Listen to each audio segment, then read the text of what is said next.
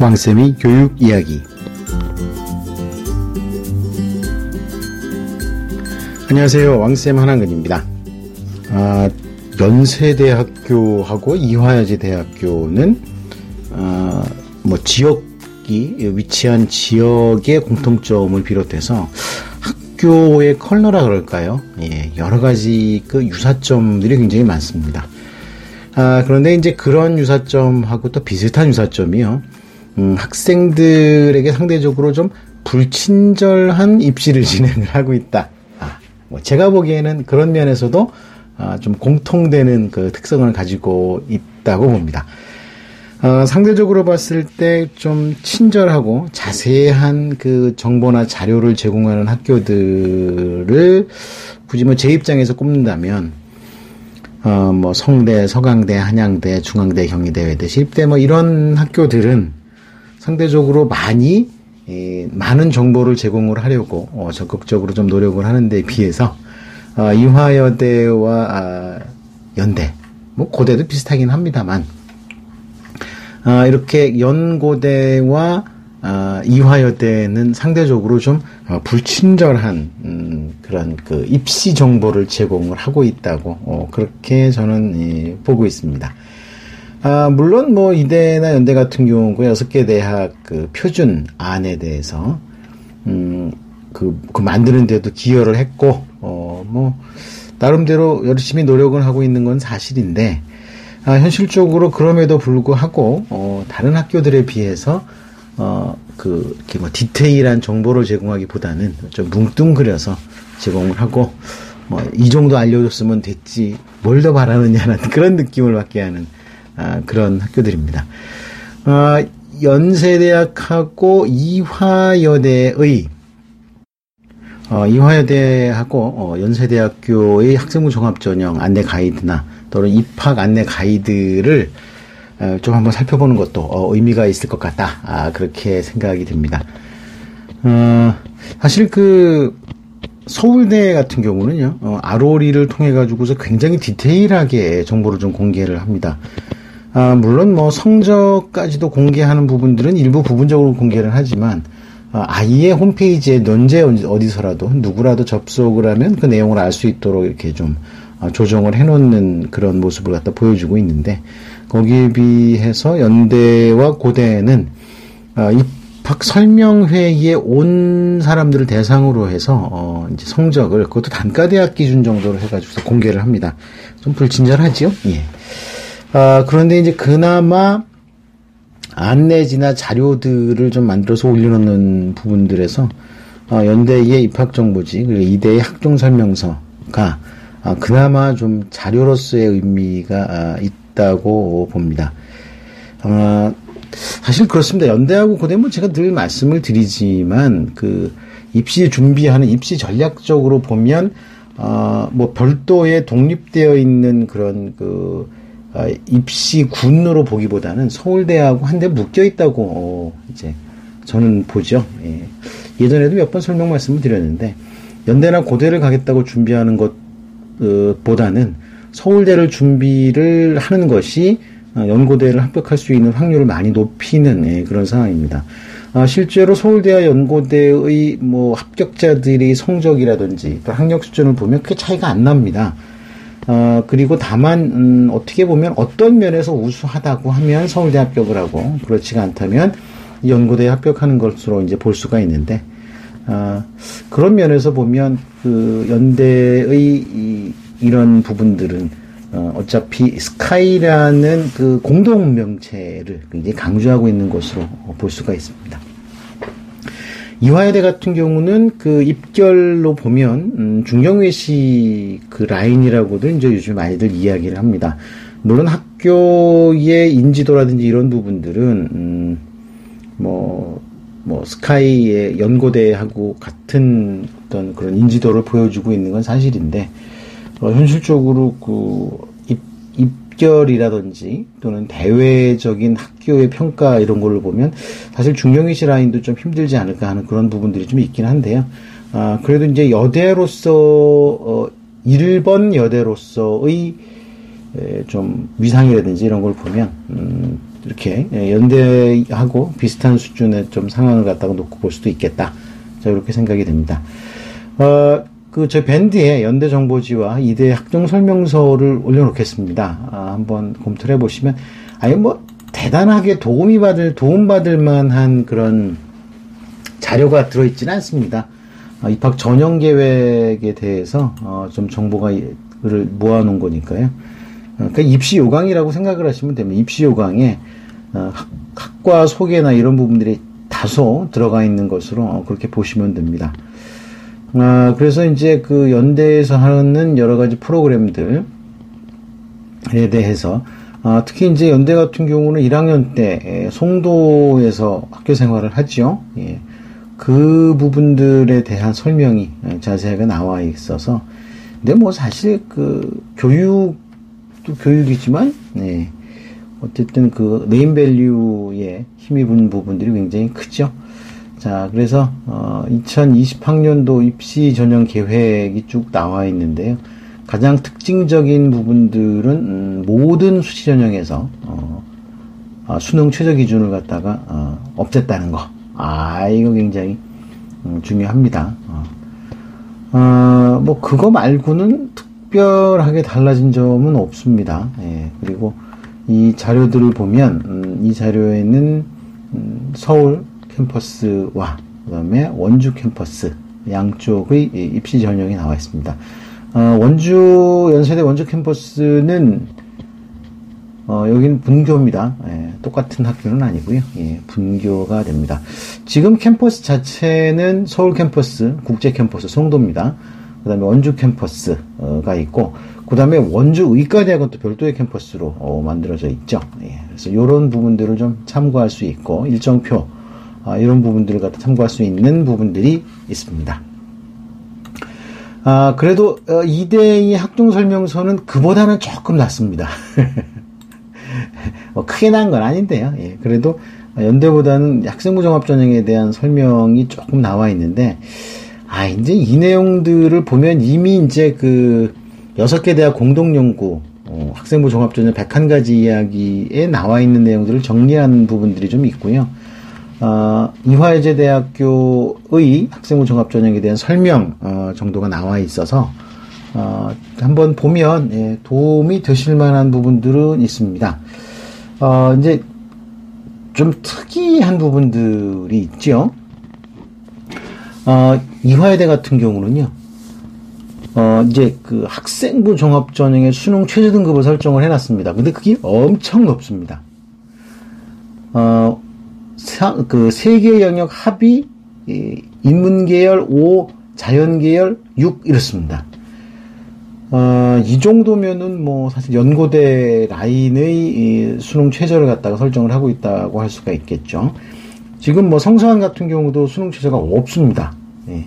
중경예시도 없고요. 예. 근데 이화여대가 수능 최저를 갖다 설정을 해놨는데 굉장히 높습니다. 그래서 이화여대 같은 경우는요, 이게 현실적으로요, 면접 없이 서류 100%의 수능 최저만 적용을 하기 때문에 사실상 그 수능 최저 등급을 맞추면 합격 그 비율이 확 올라갑니다. 그래서 정확하게 이 그 수능 최저 등급을 충족하는 충족률이 정확하게 나와 있지는 않는데, 사실상 그 뭐 보통 이화여대 같은 경우도요, 추합 비율이 보통 100%가 훨씬 넘기 때문에 사실상 수능 최저를 맞추는 경우에는 합격할 가능성이 대단히 높아진다는 것만 좀 참고로 아시면 될 것 같습니다. 그리고 이제 이화여대의 학종 가이드에 보면은 그 합격 수기도 자세히 나와 있기 때문에 요거는 뭐 많지는 않습니다. 많지는 않고요. 딸랑 2건 나와 있는데 좀 마지못해서 했다는 게 좀 너무 전 눈에 좀 보여서요. 좀 그렇습니다. 이화여대가 지금 이럴 처지는 아닌데 그렇죠? 예. 연세대학 같은 경우도 제가 좀 오늘 좀 비판적으로 좀 말씀을 자꾸 드리죠. 예. 연세대학 같은 경우도 세계 대학 랭킹이나 이런 걸로 봤을 때 계속해서 밀리고 하는 이런 상황인데, 글쎄요, 아직도 그 좀 자존심을 중심으로 해서 학교나 운영을 하고 뭐 이런 부분들이 좀 아쉽긴 합니다. 예. 제 입장에서 그렇다는 거죠. 예. 제 의견에 동의 안 하시는 분들도 많으시기 때문에 그 점은 뭐 좀 양해를 해주시면 좋겠습니다. 자, 저희 밴드의 이화여대의 학종 가이드와 연세대학교의 이제 입시 안내 가이드를 올려놓겠습니다. 이 두 학교가 다 이제 6개 대학 공동연구 학종에 대한 공동연구 가이드를 만들어낸 참여한 대학이기 때문에요. 학구정보 종합전형 101가지의 이야기를 참고로 하시면 좋을 것 같습니다.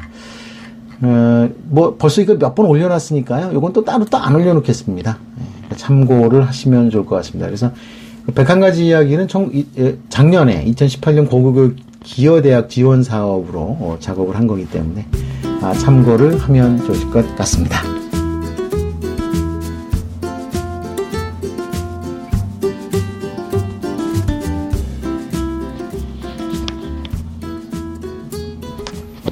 네. 이제 6월 모평이 가까워지고 있죠.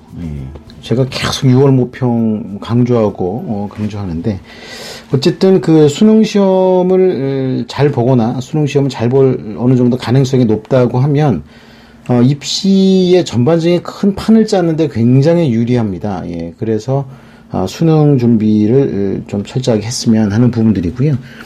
물론 뭐 수능 성적이 그다지 기대할 바가 되지 않다고 하더라도 수시 준비를 철저하게 해놓으면 큰 지장은 없습니다. 그러니까 이미 수시 준비를 철저하게 잘 해놓고 있는 학생들 같은 경우는 굳이 억지로 수능으로 다시 달려들거나 모의고사에 운명을 걸지 않아도 상관없다는 부분들은 좀 이해를 해주셨으면 좋겠습니다. 6월 모평이 이런 어떤 입시 전략을 짜는데 굉장히 중요한 전환점이 될 겁니다. 입시 전략을 어떻게 짜느냐에 따라서 준비해야 될 전형의 패턴이 좀 달라지는데요. 그런 맥락에서 본다고 하면 6월 모의고사 성적을 갖고 그렇다고 해가지고 제가 뭐 수능 성적을 완전히 포기해라 뭐 이런 이야기를 드리는 건 아닙니다. 예를 들어서 하위권 학생들도 수능으로 대박내는 방법, 뭐 이런 부분들 한번 좀 생각을 해볼 수가 있습니다. 내신 등급이 뭐 4, 5등급 아래로 내려가는 학생들 같은 경우, 일반고래도 마찬가지입니다. 이런 학생들 같은 경우는 수능으로 도전하는 건 도저히 불가능하다라고 생각을 하는 학생들이 있는데요. 사실 그렇지는 않습니다. 수능이 국어, 영어, 수학 같은 경우는 좀 긴 호흡에서, 즉 12년 동안 열심히 공부한 실력을 수능 점수로 드러내는 부분들이 많기 때문에, 자, 이런 부분들은 좀 어렵다고 할 수도 있는데, 근데 이제 현실적으로 중위권이나 중하위권 대학들 같은 경우는 수능 성적을 모두 다 반영을 하지 않습니다. 예를 들어서 뭐 2과목만, 뭐 이런 식으로 반영하는 경우들이 많고요. 그런 대학들은 학생부 교과 전형이라고 하더라도 교과 전형에 전 과목을 반영을 하지 않고 몇 과목을 선택을 해서 그 과목 중에서 가장 성적이 좋은 교과를 선택을 해가지고서 내신 성적을 산출하거나 그렇게 합니다. 자, 그렇다면 그런 같은 맥락에서 정시 수능 시험 성적 국어, 영어, 수학, 탐구 에서 상위 2과목의 등급을 갖고 입시를 치르는 학교들도 많습니다. 그렇다면 이렇게 보시면 되죠. 상대적으로 높은 등급을 받을 수 있는 과목이 뭐겠습니까? 자, 영어입니다. 그리고 영어만큼 성적을 받을 수 있는 과목이 또 탐구죠. 물론 뭐 과학 탐구 같은 경우는 조금 애매하긴 합니다. 과학 탐구는 좀 애매하긴 한데, 특히 이제 인문계열, 그리고 중위권 학교 같은 경우는 수능 시험에서 탐구 영역을 갖다가 굳이 안 가리는 학교들도 굉장히 많습니다. 그러면 사탐을 선택을 하고 사탐에서 고득점 가능한 과목들, 단기간에 고득점 가능한 과목들이 있습니다. 생활관리, 윤리와 사상, 사회문화, 뭐 이런 과목들은요, 상대적으로 단기간에 높은 성적을 만들기가 딱 좋은 과목들입니다. 그러면 영어는 듣기평가라는 고득점 가능한 어떤 영역이 있고, 또 그런 맥락에서 본다면 그 사탐, 조금 전에 말씀드렸던 생윤, 윤사, 사문. 자, 이런 과목들은요, 단기간에 성적 올리기가 참 좋습니다. 앞서 영어 같은 경우는 거기다 또 절대평가 아닙니까? 그러니까 70점만 넘으면 3등급입니다. 70점 넘기 위해서 듣기평가를 다 맞고, 그 다음에 이제 나머지 조금 쉬운 문항들 몇 가지를 맞춘다면, 그리고 찍어서 몇 개를 맞춘다 그러면 70점이 결코 3등급이 불가능한 등급은 아니라는 거죠. 거기다 이제 사탐 같은 경우는요, 죽기 살기로 매달려 가지고서 한 100일, 150일 작전을 하면 사탐 2과목이 아니라 사탐 1과목에서 1, 2등급 맞는 것도 가능합니다. 실제로 그렇게 아주 부분 과목에서 부분 점수로 대박 내는 학생들이 꽤 있기 때문에 그런 부분들은 결코 포기할 필요가 없다는 겁니다. 그러니까 이제 모의고사를 이렇게 볼 때 이렇게 전략적으로 보란 얘기입니다. 그렇다고 해서 지금 6월 모의고사 며칠 안 남았는데 그 2과목만 집중해가지고 뭐 며칠 공부해가지고 점수가 나겠습니까? 그건 아니고요. 일단 그런 마음가짐으로 이번 6월 모의고사를 고등학교 1학년, 2학년도 마찬가지입니다. 고3은 뭐 말할 것도 없고요. 그런 마음가짐으로 과연 나한테 어떤 과목이 제일 맞을까? 그럼 뭐 조금 당연하게 탐구하고 영어가 되겠지만 뭐 그런 마음으로 6월 모의고사를 보고요. 그 다음에 그 이후에 집중적으로 특히 고3 같은 경우는 내가 어떤 과목을 공략해야 될지에 대해서 준비를 하면 딱 좋다고 볼 수가 있습니다. 실제 뭐 그런 거에 불구하고도 수능 최저학력 기준이 없는 전형들이 꽤 많습니다.